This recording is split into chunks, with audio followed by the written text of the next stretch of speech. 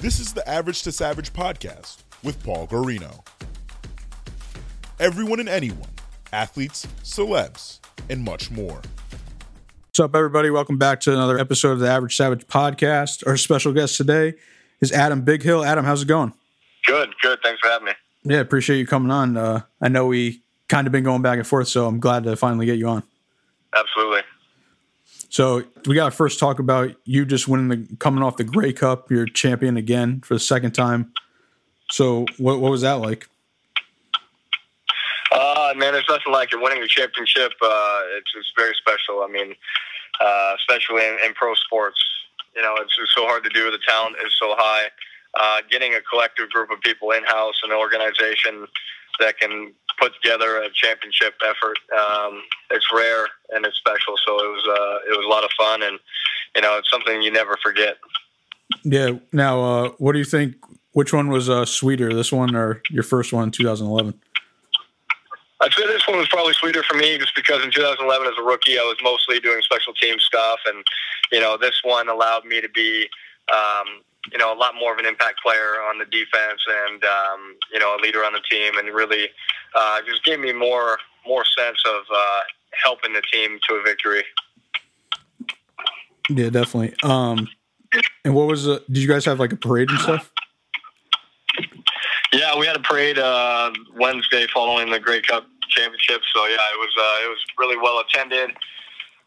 You know, it's pretty cold back up here in Winnipeg, and we still had 15,000 fans out for a nice parade. It was great. And going back, how did you get involved in football? I started playing football when I was 7. Started playing tackle football, and you know, it's something my dad played as a young kid and enjoyed it, and he got me into it. I don't know, it's always kind of been an aggressive, physical little kid. I'd be running around at 2 years old, diving off the couch, tackling my dad, or running across the room, sprinting and, you know, tackling him. So it always just seemed like a natural fit for me. Yeah, growing up, did you play any other sports? Yeah, I grew up playing sports year-round. I played baseball, basketball, and soccer. So I was pretty busy with sports, but, you know, I loved it. And then coming out of high school, what was the recruiting process like for football? You know, I was really under-recruited. You know, I was 5'10", 200 pounds, went to a small school, Montesano, Washington, in Washington State, you know, so 1A. We were 2A, and then we dropped down to 1A, so a smaller school. Mm-hmm. You know, I wasn't even rated in the top 150 players in the entire state. You know, so I was really under-recognized. You know, I did happen to go to the Nike regional. I got invited to the Nike regional combine at Oregon, and I went down there and did that. I was named one of the top performers at the camp and at my position at linebacker, and despite that, still was, you know, under-recruited. You know, so for me, it was a tough process.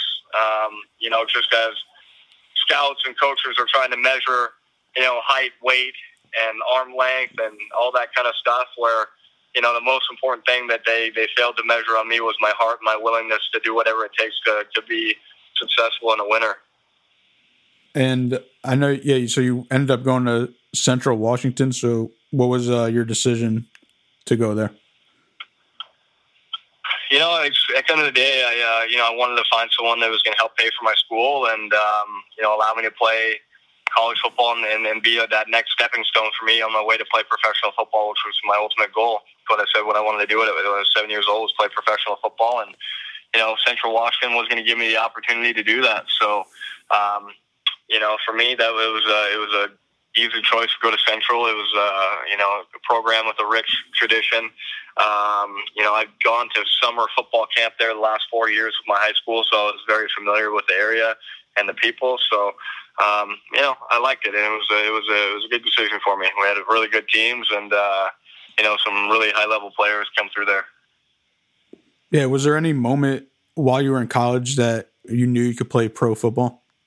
It'd probably be like into my junior year, like after my sophomore year, I had a really, really solid campaign, and you know, in the playoffs, other schools were, you know, kind of other coaches had told ours coaches that I was probably the best linebacker they'd seen all year, and you know, stuff like that. So not only that, I had a couple guys on the team who went to the NFL the next year, kind of were interviewed and asked if, who's the next person on your team to be able to play professional football, and both those guys mentioned my name, and that was kind of surreal for me. I'm like, okay, well, I'm on the path, and other people are seeing it. I'm doing great things. I just got to keep it up. Yeah. And even though I know you went undrafted in 2011 NFL draft, did you try out for any teams after? And then how did you end up in the CFL? Well, that's a tough thing. It was 2011 was the NFL lockout. Yeah. So for me, it was a tough process because I was talking to teams. I went to the Cactus Bowl, which is D2 All-American game. I performed very, very well. Teams were kind of blown away. They put me on their radar right away, but we're kind of saying, listen, you're probably a late round draft pick or, a priority free agent signing right away. So when you get your contact information and, so that was kind of the word. So from there, it was, as soon as the NFL draft happened, the NFL went on lockout. There was no ability to be working out for any teams and get signed as a free agent. So, the NFL was shut down all the way through mid-August. And, so for me, I decided to take a workout with the CFL and sign with the CFL club with the BC Lions. So, just an opportunity for me to get my foot in the door for pro football. Yeah, and you established yourself well in the CFL. I know you won the Defensive Player of the Year twice, and you're 11-time All-Star, which is their Pro Bowl. What was your career as a BC Lion like? It was kind of like showing up at camp and nobody knowing who I was. So all of a sudden, people being blown away by the things I was able to do, and quickly rising to Defensive Player of the Year talks. Within my first year starting as a linebacker. So it was just one of those things that I knew what I was capable of. I just needed an opportunity, and no one was going to outwork me and put more effort into being a better linebacker than me. And that's really what I hung my hat on, was my hard work and my dedication. And, that's really what had gotten me to my professional career. And I just kept working on it. And, so for me, it was just continuing to do the things that had got me where I was and to really, be able to build a legacy to be one of the best players to ever play the position. And, for me, that's still been a goal of mine as I still play.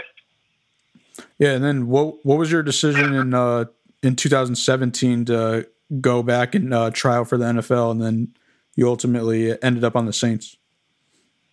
Yeah, so for me, the goal is obviously to get back down to the NFL when I went to the CFL, and it just gets a little bit tricky with contract negotiations and what the CFL allows you to do while you're under contract as far as working out for other teams. And essentially, if you're under a contract, you're not able to work out for anybody. And they kind of make it a little bit tough for you to be able to get a look at the NFL based on how the windows around your option year and all that stuff kind of close. And so I ended up getting an opportunity in 2017, and I had to take it. And, I went down and worked out for the Saints. They loved me. They signed me right away. And, for me, that coming year in 2017 was, a bit of a learning experience for sure. I've heard it from other people. I had to experience it for myself that, sometimes the best players don't always play in the NFL. It's a big business driven by a lot of other things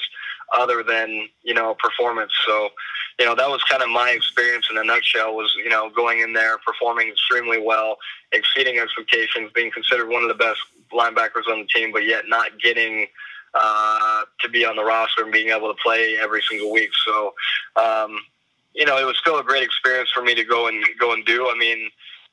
Up until that point in my life, every single thing I've done was, go in there, work extremely hard, prove to them my talent and my consistency. I can do every single play, every single game, and just you earn a spot through your hard work and being able to build trust to the coaching staff. And so that was kind of the first time in my career, in my life, that had never really worked for me. It was that's when I realized that the business of the NFL is just different, and it doesn't play by the set of rules of all the time of, if you're the better player, you're going to play, or, you just, it's measurable, it's size, it's height, it's weight, it's what school you went to, what round you were drafted in, what kind of signing bonus you got at the beginning of the season.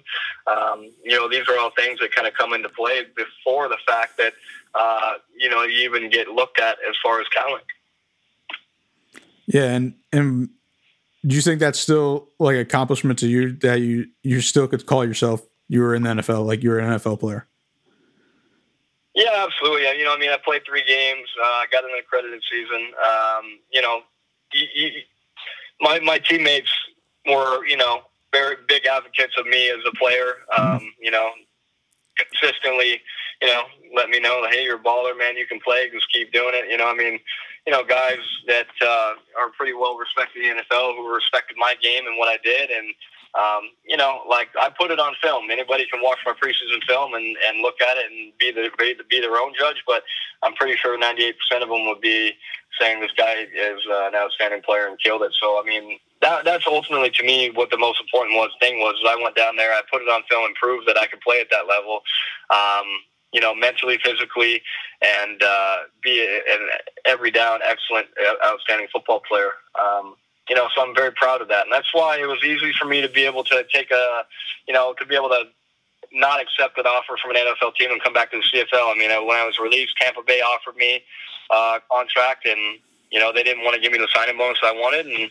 But I was okay with coming back to the CFL and playing back up here with the Winnipeg Blue Bombers. So, for me, it's just that's kind of been my road, my experience. And, the CFL game's fantastic. It's great football, good talent up here. And, there's a lot of guys go from the NFL, come back up here and vice versa. So, obviously doesn't have the biggest media following. You don't get paid nearly as much, but you're still playing a professional sport and getting paid to do what you love and having a good time with a bunch of great people. Yeah, and going back to the Saints, that's how actually we connected on Twitter, because I remember like players tweeting about you, and then you had the nickname the Savage. So how'd you get that? That's a good question. I was kind of really early in my career there with the BC Lions. And I kind of I really kind of took it as my mantra. A savage mindset. Someone who will not be told no. Someone who cannot be stopped. Somebody who will not quit until their job was accomplished. Somebody who, no matter how many people are against them, is going to be able to come up over top of everybody and be a champion. So it's really something for me that was I've always been an underdog. I've always been somebody who people never thought would be able to play college football, let alone pro football. So for me, it's a great mantra for me to be able to assume, because of my underdog story and just basically my rise and my willingness to be who I am and do what I do. So many people respect what I do because of they see the work I put in, they see the time I put in, and they recognize that that's special. My process is special. It's different than others.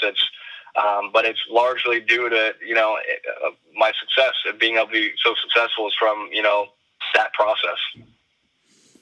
Yeah, and then I know you kind of touched on it before, but you ultimately went back and you're on the Blue Bombers now, and the first season you're back in the CFL, you won Defensive Player of the Year. So what was that like? Just basically coming back after, I guess, 2 years and then dominating. Yeah, it was just another confirmation that I'm the player that I know I am. I come from the NFL where they say, we're going to go with the other guys and we're going to move on with you. That's just the nature of the business. But I come back to the CFL and immediately get back to doing what I was then doing and win Defensive Player of the Year and just continually improve. I don't play games. I play for keeps. Everything I do is to build my legacy. Everything I do is for my family. I love this game. I've loved this game for my entire life. And, my passion and willingness to put so many things and sacrifice so many things in front of it is just what I've done my entire life because it means so much to me. So, I wouldn't go back and change anything because of, the success I've had. Mm-hmm. It just, sacrifices have to be made to be able to do things you've never done. You got to be willing to do things that other people don't do, and those are the kind of things that make people special. So I've always tried to really the quote I came up with was outwork your competition so there is none. And that's what I firmly believe in, is that if I outwork you, I put more time in, how are you going to be better than me? Yeah, and after that, the 2018 season, did more NFL teams reach out to you again? There was potential. Yeah, I mean, there was a potential to go down for another workout, but it was at that point, going on 29. I was like, you know what? Let me just, sign a long-term deal here in the CFL and just continue to build my legacy here. I mean, at the end of the day, I'm getting paid, pretty well in the CFL as far as pay scale is concerned, and there's very little stress for me as far as like making a team where I know I can contribute up here, and I'm on a solid organization. And sure enough, we go win a Grey Cup this year. It's just those things are, there's a lot of things are more important than just money, and my love for the game and being able to be happy up here kind of proves that. Yeah, definitely. And what's it like just living in Canada also compared to the U.S.? Canada, it's a little bit different. I'd say it's pretty multicultural everywhere you go. So it's unique cultural experiences, and ate a lot of different foods that I've never eaten before up here, which was kind of cool. But like the stereotypical Canadians with and just different funny accents. It's you don't really see that too often. Like French Canadians do have like funny accents, but they're more on the eastern side of the country and whatnot. But it's Canada's great. It's a very safe country. You're not worried about a lot of these issues that sometimes we're having in the States, right? Mass shootings and just all these other terrible things that are happening. Those things aren't really happening up in Canada. So you definitely feel a little bit safer up here. Definitely my family, I can definitely notice that. It's a good place. I mean, I've enjoyed my time up here. Do you live there full time, or you live in the States when it's off season? I live here full time now. I live full time in Canada. Gotcha. And what advice would you give to a young player trying to get like a scholarship to football school or going pro? Say that one more time for me. Yeah. So what advice would you give to a young football player trying to get a scholarship to college or trying to go pro? Yeah. I think the most important thing is realize the things that you have to do on a daily basis to make it. I mean, if you say your ultimate goal is to make it to college and get a scholarship or play professional, you got to realize that every choice you make every single day reflects, your true willingness of whatever it is you want to achieve. So are you making the right choices every single day that reflect your goals? And those are the things I always challenge people to think about, because, working out 3 times a week isn't going to get it done. Eating not very good food for you and getting terrible sleep isn't going to get it done. Not doing your conditioning is not going to get it done. So you're going to look at yourself every single day and be like, okay, what am I doing to get better today that other people aren't going to do? And you're competing with yourself, obviously, because you've got to be able to tell yourself, I need to go do this, even though I don't have anybody else going to do it with me. You've got to battle yourself, but you got to realize there's other people that want those jobs too. They want those scholarships. So what are you going to do to be different? And at the end of the day, it doesn't take talent to work hard. It just takes you getting your ass up and getting it done. And, for me, that's the way I like it, because I feel like I've gotten what I deserve because I've worked my ass off. And, I feel that meeting so many successful people in my life so far, from business to football to other pro sports, the story is very much the same, people working their ass off. Yeah, definitely. And I know you're on the board of a charity called Making Faces. So could you touch on that and explain that to the listeners? Yeah, making fit. I was born with a cleft lip and palate, a facial defect when you're born. 1 in 700 people are born with it, so it's fairly common. But so for me, I grew up with a chip on my shoulder, and I grew up a little bit differently, getting bullied as a kid, stuff like that because I look different than people. So when I became a professional athlete, one of the things I wanted to do was use my platform to be able to give back to the people, and they grew up like me, and the people in the cleft community. And so for me, I joined a charity called Making Faces, and Making Faces is all about helping people who have facial differences kind of learn to overcome and live with and cope with that, because one of the biggest things that you see with people with facial differences is they lack confidence, they lack self-esteem, they lack the ability to have eye contact and carry on conversations. They're always going to be the shy one in the room, and for me, I know how important confidence is. I mean, growing up, I still had less confidence than a normal person, but I was able to figure out how to become more confident and be successful. And at the end of the day, we all need to project our confidence, whether you have a facial difference or not, to be able to, really be successful and believe in yourself in this world. So the charity host workshops to work with people with facial differences to build those skills and share our stories to kind of let everyone know that no one's different than anyone else, and we can all achieve what we want to achieve. So yeah, more information will be at www.makingfaces.ca. There you go. All right, you ready for some fun questions? They're going to go from average to savage. Sure. What's your favorite song right now? Favorite song? That's a great question. You know what? I've been listening to some Skrillex lately. All right. Did some nice they have some nice little jam mix-ups with some other artists. So the Skrillex one with Rick Ross, the Purple Lamborghini. I like that one pretty good right now. I'm gonna have to check that one out. What do you like to do when you're not playing or training for football? I got 3 kids, so I'm a big family guy. I try to spend as much time as I can with my family, and take my kids to go do fun things and stuff like that. So that'd be probably my next biggest thing I enjoy doing. Yeah, touching on your kids, do you want them to play football? Yeah, I wouldn't mind my kids playing football at all. I mean, obviously there's always dangers with playing any sport. Yeah. Football is a violent sport, but at the end of the day, I think football teaches people a lot as they grow up and play through a young age through high school, and it builds a lot of great life traits and life lessons that kids need to know to become real young men. And if you had to do a jersey exchange with someone in football, it could be NFL, CFL, whatever. Who would you want to do it with?